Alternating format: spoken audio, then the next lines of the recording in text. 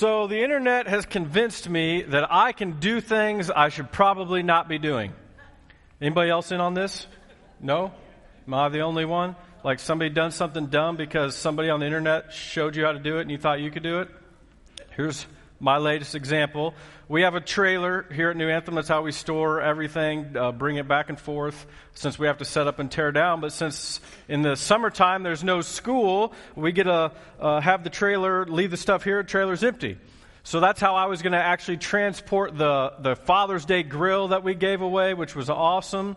And so I went and picked up the trailer, was driving to pick up the grill, and I get to the place where I need to turn, step on the brakes, nothing happens. So I begin thinking, this is not right. So I step a little bit harder on the brakes, still nothing.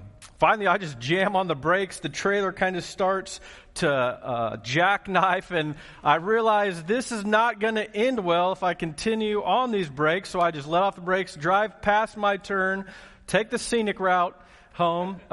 Central Kansas is so beautiful to look at anyway. But I'm no Midas expert. In that moment, though, I realize something is probably wrong with my brakes. Like, if I'm pushing on them and the truck is not stopping, I might want to have this looked at. So I get online, get on the interwebs, Google 2004 Toyota Tundra brake pads. First thing that pops up, O'Reilly's, $40. Reasonable, right? I mean, that's great. How hard can that be? Get on, hit that video button. First thing that pops up, changing brake pads, 2004 to 2009 Toyota Tundras. 8 minutes. Awesome. How many, you realize that in 8 minutes you're an expert on pretty much anything. And so I found that to be the case for me as well. So, drive up to O'Reilly's, buy the $40 brake pads, get home, watch that video again, rip the wheels off, open up the calipers, out come the brake pads, new ones go in, bingo, bango, bongo, done. Time for a test drive. Get out. Some of y'all are already with me. Get out. I have the windows down, just driving down the driveway, and I begin to realize somebody is burning something, like there's some rubber or something that's on fire, but I'm looking around. I see nothing on fire. That's rather bizarre.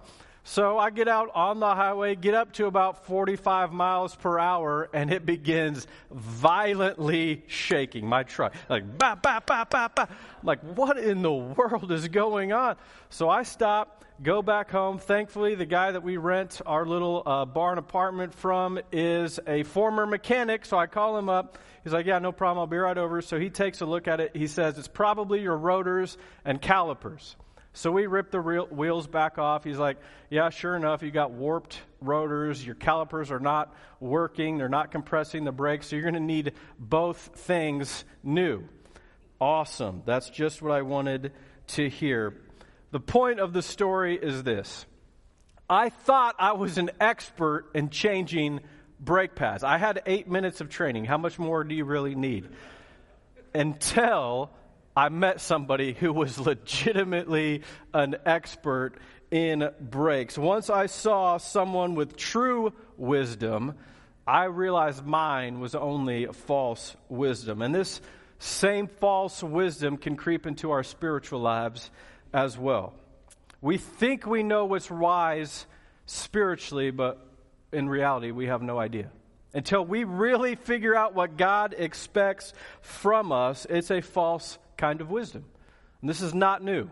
People have been battling this since the beginning of time. 2,000 years ago, Christians were battling the same false wisdom idea. It's why a guy named James had to write a letter to address it. So if you brought a Bible, go ahead and grab it. I want us to look at this together. Turn towards the back of your Bible. You'll conveniently find a section named James after the letter.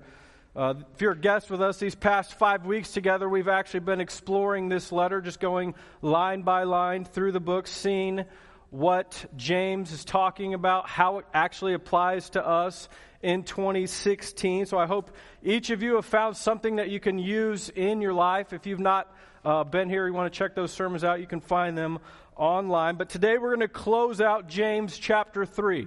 So you want the big number 3. It's just 6 verses long. So we're going to read these together and try and figure out how this applies to us. So big number 3, little number 13 is what you want. It says, "Who is wise and understanding among you? By his good conduct, let him show his works in the meekness of wisdom. But if you have bitter jealousy and selfish ambition in your hearts, do not boast and be false to the truth. This is not the wisdom that comes down from above, but is earthly, unspiritual, and demonic. For where jealousy and selfish ambition exist, there will be disorder and every vile practice. But the wisdom from above is first pure, then peaceable, gentle, open to reason, full of mercy and good fruits, impartial and sincere. And a harvest of righteousness is sown in peace by those who make peace." Now, it's pretty clear that James is talking about wisdom. It's right there in his first sentence. And the problem is, for us, when we think about wisdom, the first thing that we think about is smart. If you're wise, you have knowledge. If you're wise, you know stuff. You're well read. You understand things. You're maybe on that show Jeopardy. You're wise. It's not what James is actually talking about here when he uses the word wisdom. Wisdom and knowledge are not the same thing. I'm going to prove it to you. When I was in high school, I read a very interesting article. I was a basketball guy, so understandably it was about basketball. It was about the difference between the old NBA stars and the new NBA stars that were coming into the league. So this is mid to late 90s. You had guys like Michael Jordan, Patrick Ewing, Karl Malone, Charles Barkley. They're all getting older and understandably a little bit slower. But then you have all these new young guys coming in to the league, guys like Shaquille O'Neal, Allen Iverson, Kobe Bryant. They're all incredibly gifted and talented. And the reason I found the article interesting was that the sports writer was arguing that even though these young guys are probably a step or two faster, maybe even stronger than the old guys, perhaps even more talented, if you took 5 of the old stars and put them against 5 of the young stars, the old guys would win every single time. And he argued that, and nobody even argued against him. Even the young guys in the article were like, yeah, they'd probably get us.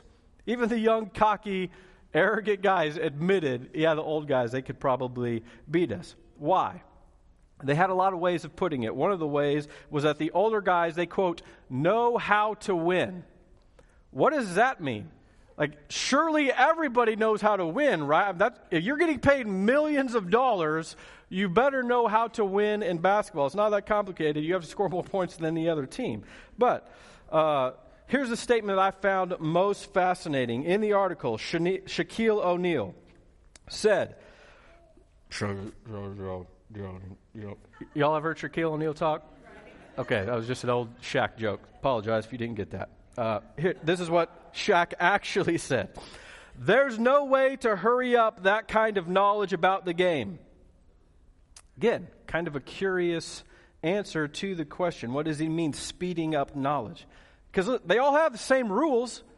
There's not that many rules in basketball. They've all got access to each one of the rules. There's a limited number of things that you can and can't do. So they all have the same facts, all have the same instructions. What's the difference? The difference is the old guys, the experienced guys, they're wiser. How so? Because the old men, the veterans, get on the court, they look out, they see relationships that young guys don't see. Probably the best example of this is Larry Bird. If you're a basketball fan, you know that Larry Bird is the least athletic person in the history of basketball that will ever get into the NBA Hall of Fame. I mean, the guy could jump like an inch, maybe. He ran a 30-minute mile. I mean, it was just, dreadful. But he was also the wisest basketball player probably ever. He could look out on the court and see relationships that nobody else saw.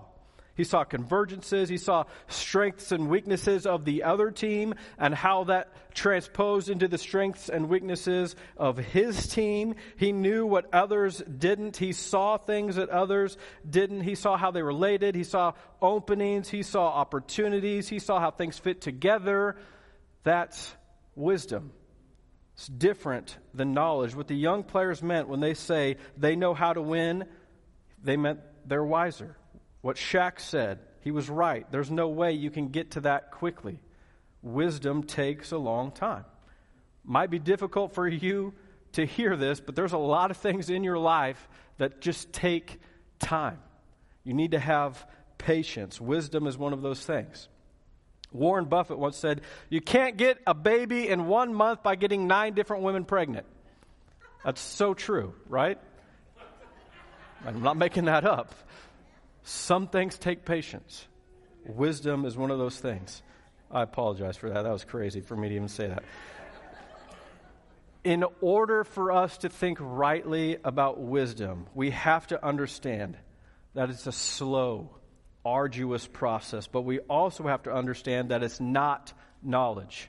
Wisdom and knowledge are different. Here's how I like to think about it. You might jot this down if you're taking notes. Wisdom is the right use of knowledge. Wisdom is the right use of knowledge. It's applying what you know to get a specific outcome. In other words, wisdom is a verb. It requires action. It's much different than knowledge. When you read this passage carefully, you see that your actions, you're putting use to what you know, this wisdom, that can only happen one of two ways. James says there's 2 types of wisdom. One that's earthly, that's going to lead you to death. One that's godly, and it leads to a harvest of righteousness. Look at your neighbor and say, the second one sounds better. Yes, death sounds bad. We don't want that. We want to be wise. We want to figure out how to get this harvest of righteousness the Bible's talking about. Watch this. Proverbs 14:12 is going to address you as a human being.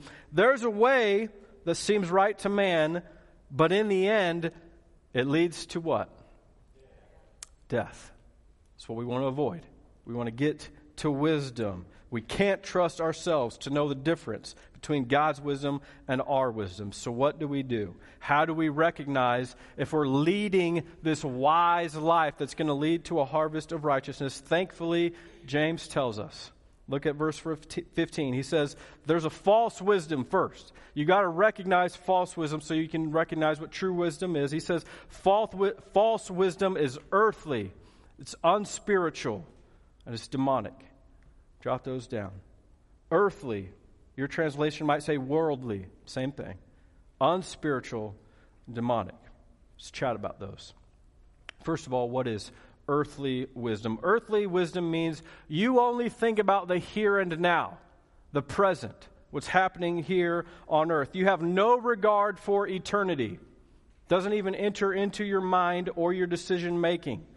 The 10 trillion years that you're going to spend somewhere after you die, that never even enters the background, nevertheless the forefront of your decision making.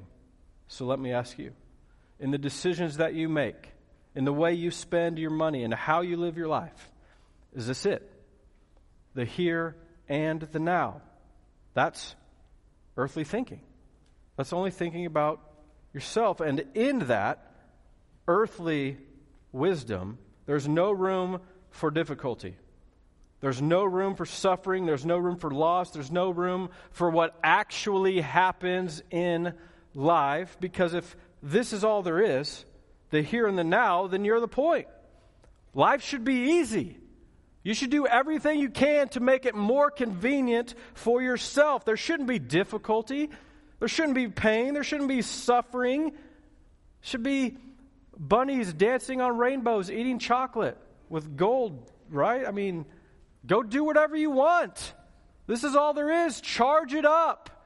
Spend your money however you want. Who cares? Eat, drink, and be merry, for tomorrow we die. But that's a false wisdom. That's earthly. It causes you to do ridiculous stuff. Earthly wisdom will cause you to incur silly debt.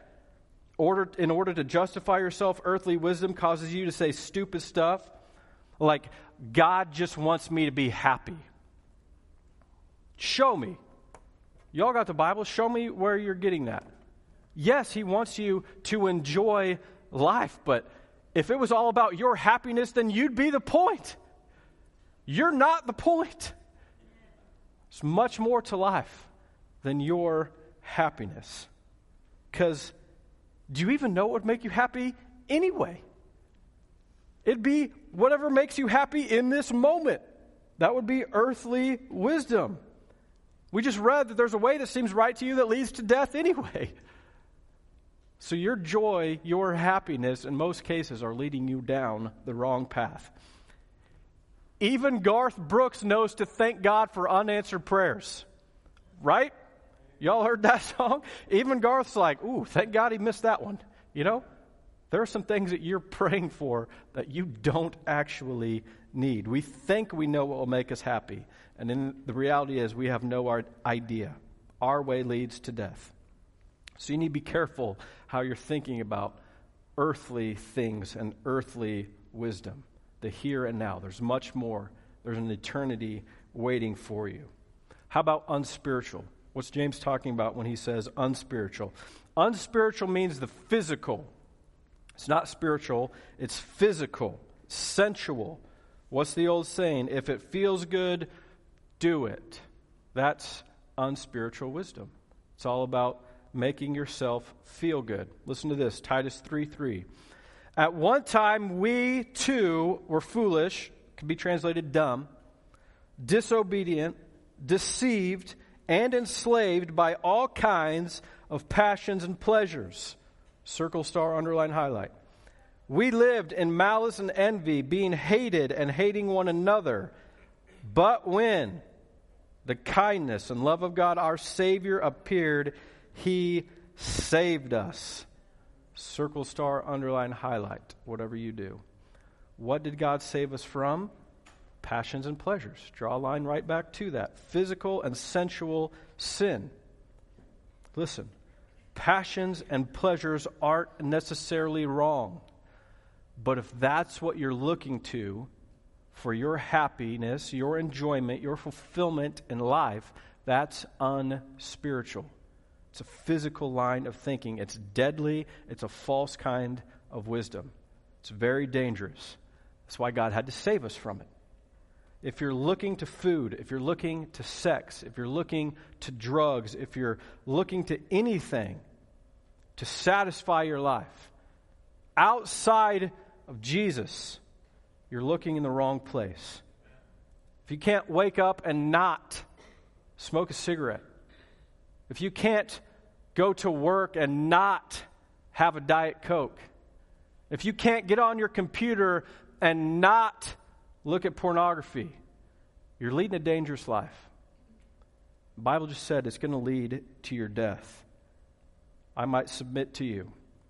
Those are foolish decisions. Two of them aren't necessarily wrong, but they're leading down a dangerous path. So that's an earthly kind. There's an earthly kind of wisdom. That was an unspiritual kind of wisdom. Finally, James says there's a false wisdom that's demonic. What's demonic? Some of you are like, I'm not buying into this whole demons, googly gook, whatever. It's just not me. It's your prerogative. Maybe you've just got a better vocabulary than me, but I don't know what else to call what's happening in our world right now. I don't know what to call senseless murders. I don't know what to call what just happened in Dallas.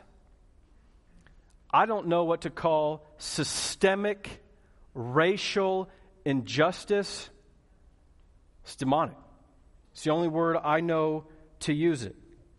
Because listen to me. There's some of you that are going to say, man, that's not even happening. This ain't the 60s, man. When I was in college, my roommate was an African American. I clearly am a white male.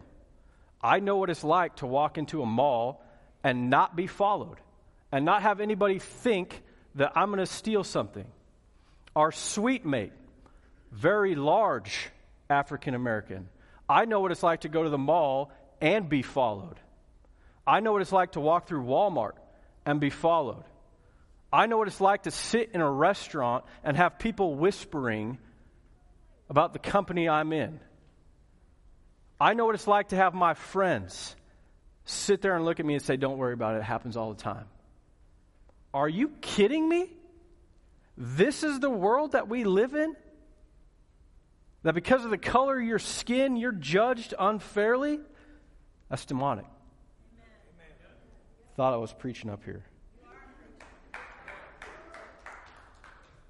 We are all created in the image of God. The Bible makes that clear. And to say that some lives matter over other lives is absurd. Amen. Over 2,000 shootings in Chicago this year alone. That's in 6 months. Over 60 million abortions since 1973 Roe v. Wade. We can't even define male and female anymore. It's not about your DNA. It's about how you feel. You can't call that anything but demonic. Amen. It's a characteristic of false wisdom. False wisdom says, no. There's not a way to live. There are preferences, and everybody has their own preference, and it's up to you and your autonomous self to find out what's best for you. Wrong. That's false wisdom. It's absurd. And not only is it leading to your death, it's leading to the death and destruction of the United States. And unless people like Christians stand up and point people back to the truth, it's never going to get any better.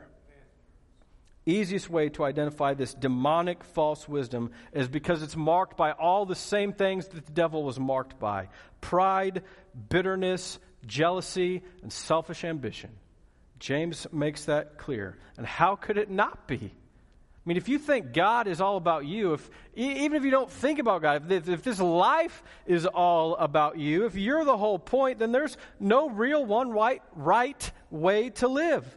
Every decision you make will be about you, and when it doesn't work out, then you have to get prideful, bitter, and jealous.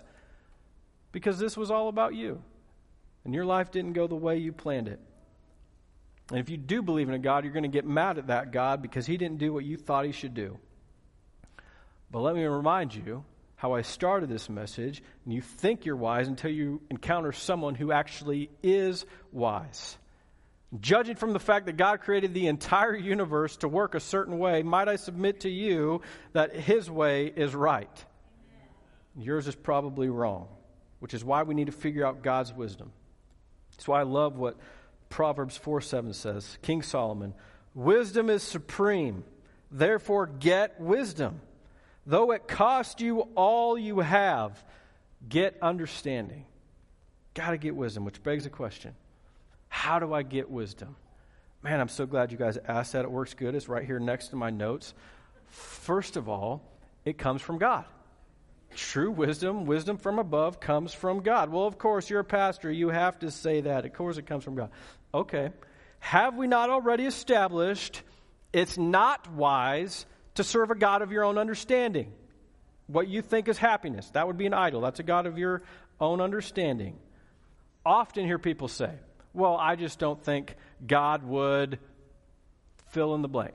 Surely God wouldn't fill in the blank. My standard response is always, okay, well, what are you basing that on? Because it sounds like you're basing that on what you think. And you've thought some really dumb things in your life. Can we be friends like that? I mean, is this a safe place? You've thought some really ridiculous things. Am I wrong? No, you have. Correct. So, could it be that you're doing that again when you say that sentence? We have to look to God's Word to find out what God would really want. I would encourage you, if you get a chance, read Proverbs chapter 8. I'm going to share a portion of it with you, but it is an incredible text in your Bible, and it's all about wisdom and how it functions. And I want us to pick it up in verse 22. It's going to be here on the screen. It says, "The Lord possessed me at the beginning of his work," me being wisdom. Okay, this is entirely about wisdom. The Lord possessed me at the beginning of his work, the first of his acts of old. Ages ago I was set up at the first, before the beginning of the earth. When there were no depths, I was brought forth. When there were no springs abounding with water, before the mountains had been shaped, before the hills, I was brought forth. Before he had made the earth with its fields, or the first of the dust of the world. When he established the heavens, I was there. When he drew a circle on the face of the deep, when he made firm the skies above, when he established the fountains of the deep, when he assigned to the sea its limit, so that the waters might not transgress his command, when he marked out the foundations of the earth, then I was beside him. Like a master workman, I was daily his delight, rejoicing before him always, rejoicing in his inhabited world and delighting in the children of man. Dial in tight right here. And now, O sons, listen to me. Listen to wisdom. Blessed are those who keep my ways. Hear instruction and be wise, and do not neglect it. Blessed is the one who listens to me, watching daily at my gates, waiting beside my doors. Listen, for whoever finds me, wisdom, finds life and obtains favor from the Lord. Isn't that what we're all after? But he who fails to find me injures, hurts himself. All who hate me love death. The writer of Proverbs will go on to say that the beginning of wisdom is the fear of the Lord. The writer of Proverbs, King Solomon, just throws down a gauntlet and says, this world can define wisdom. Webster's dictionary defines wisdom. William Shakespeare talked about wisdom. Aristotle, Socrates, they all had a definition, but the Bible says the definition of wisdom is to fear the Lord. Understand the Lord. Again, it's an action. Wisdom is a verb. The beginning of all wisdom, all knowledge, is an understanding that God designed the world to work a specific way. He just asks that you line up all your actions and navigate the world in that way. His way transcends ours. We're looking at it from here. He's looking at it from way up here. We have to line ourselves up with him because by and large, we're just fumbling our way through. And the best news in the history of the world is God has not abandoned us to continue just stumbling along. He's given us ways to recognize what true wisdom is. He's given us ways to line ourselves up. He's revealed to us true wisdom as opposed to false wisdom. And here's what he said. If you'll just walk in this wisdom, you'll be blessed. You'll be happy. You'll get what your soul desires. Joy. And if you walk in false wisdom, you're going to hurt yourself and you're going to die. I don't know about you, but God's blessings sound to me way better than being injured and killed. Before you can recognize anything else, you have to recognize that wisdom comes from God. Here's the second thing. True wisdom acts with godly motives. True wisdom acts with godly motives. Look at James 3:17.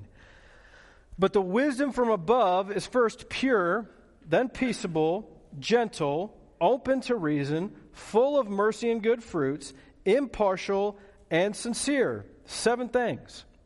Remember how I said that true wisdom comes from above, that it's a verb. Well, these 7 things are the actions that should describe your life. These should define you as a human being.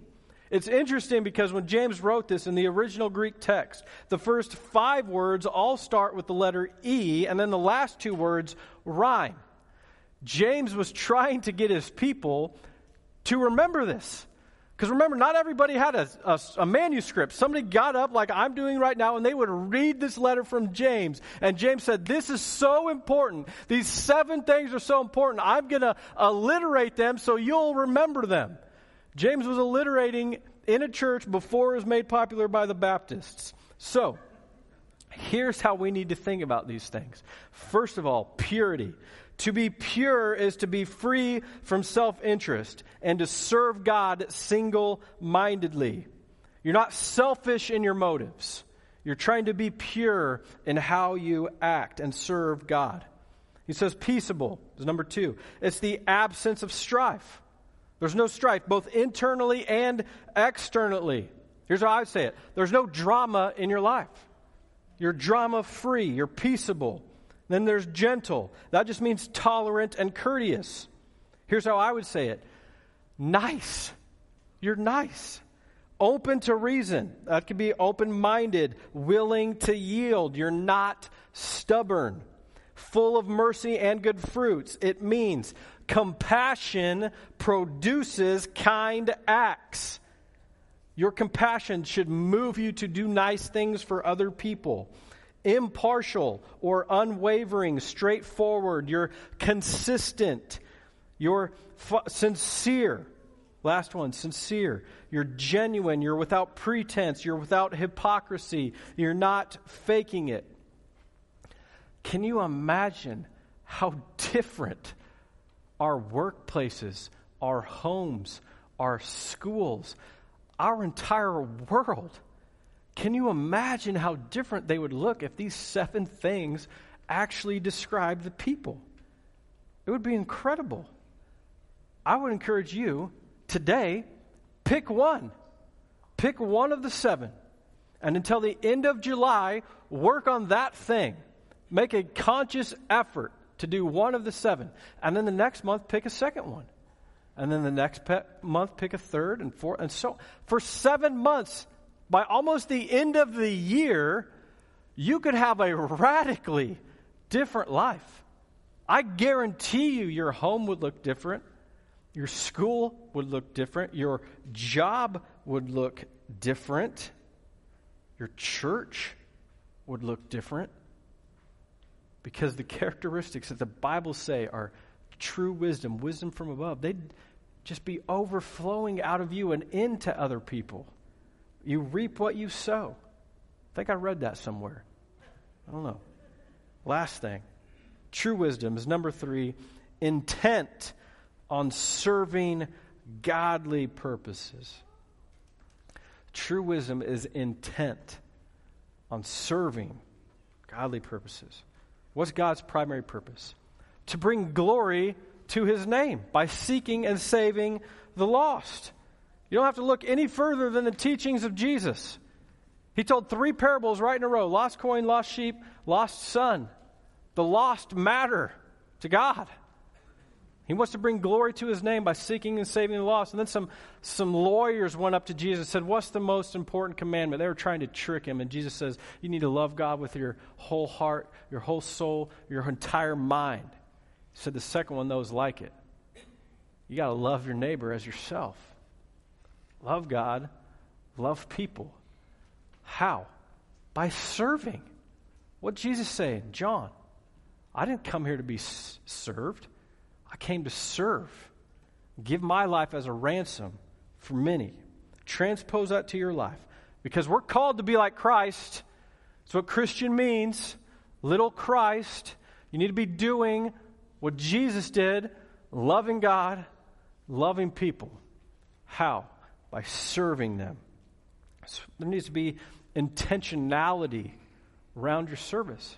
That's what I love about the church.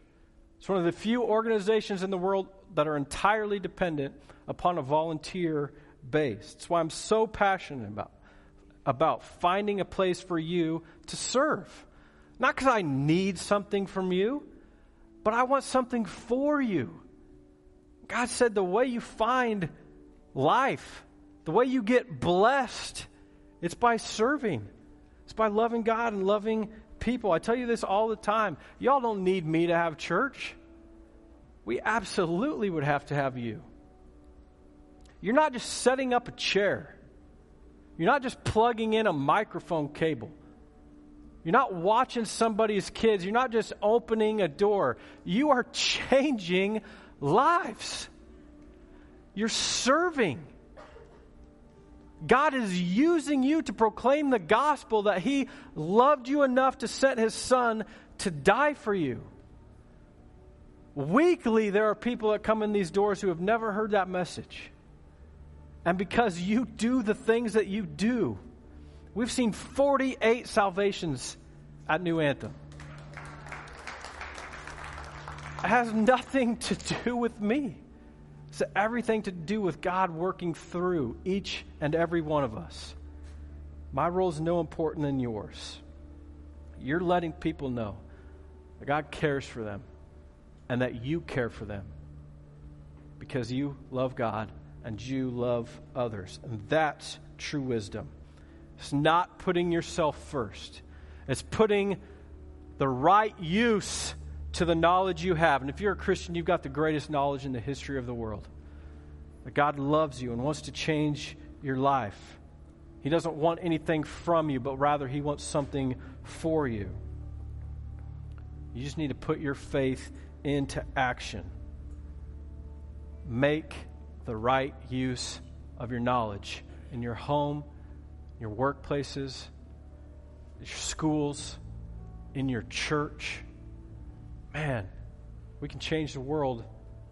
Things like Dallas, I think ain't going to be on anybody's radar anymore. You just love people. Amen, somebody? Let's pray.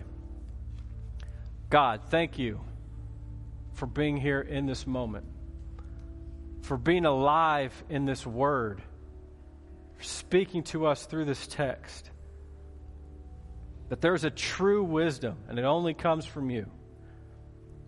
And that if we'll just put that wisdom into action, we can change the world for your glory. People will be blessed. People will be finding life. They'll find joy. Doesn't mean it's going to get easy. It means it's going to be rewarded. We thank you and we praise you for that. God, I just ask that you speak to each person now. Tell them one of those 7 ways that they can change this month. Bring into their heart the name of somebody that they just need to build a relationship with to demonstrate this love that you have. God, I just ask that you work and move in a powerful way. We're praying for a revival in our country. We're praying for a revival in the souls of people. I just ask that it starts with each person here. That because of the love you've put inside them, that they'll love the world around them. And they'll make this a better place. All in Jesus' name. Amen.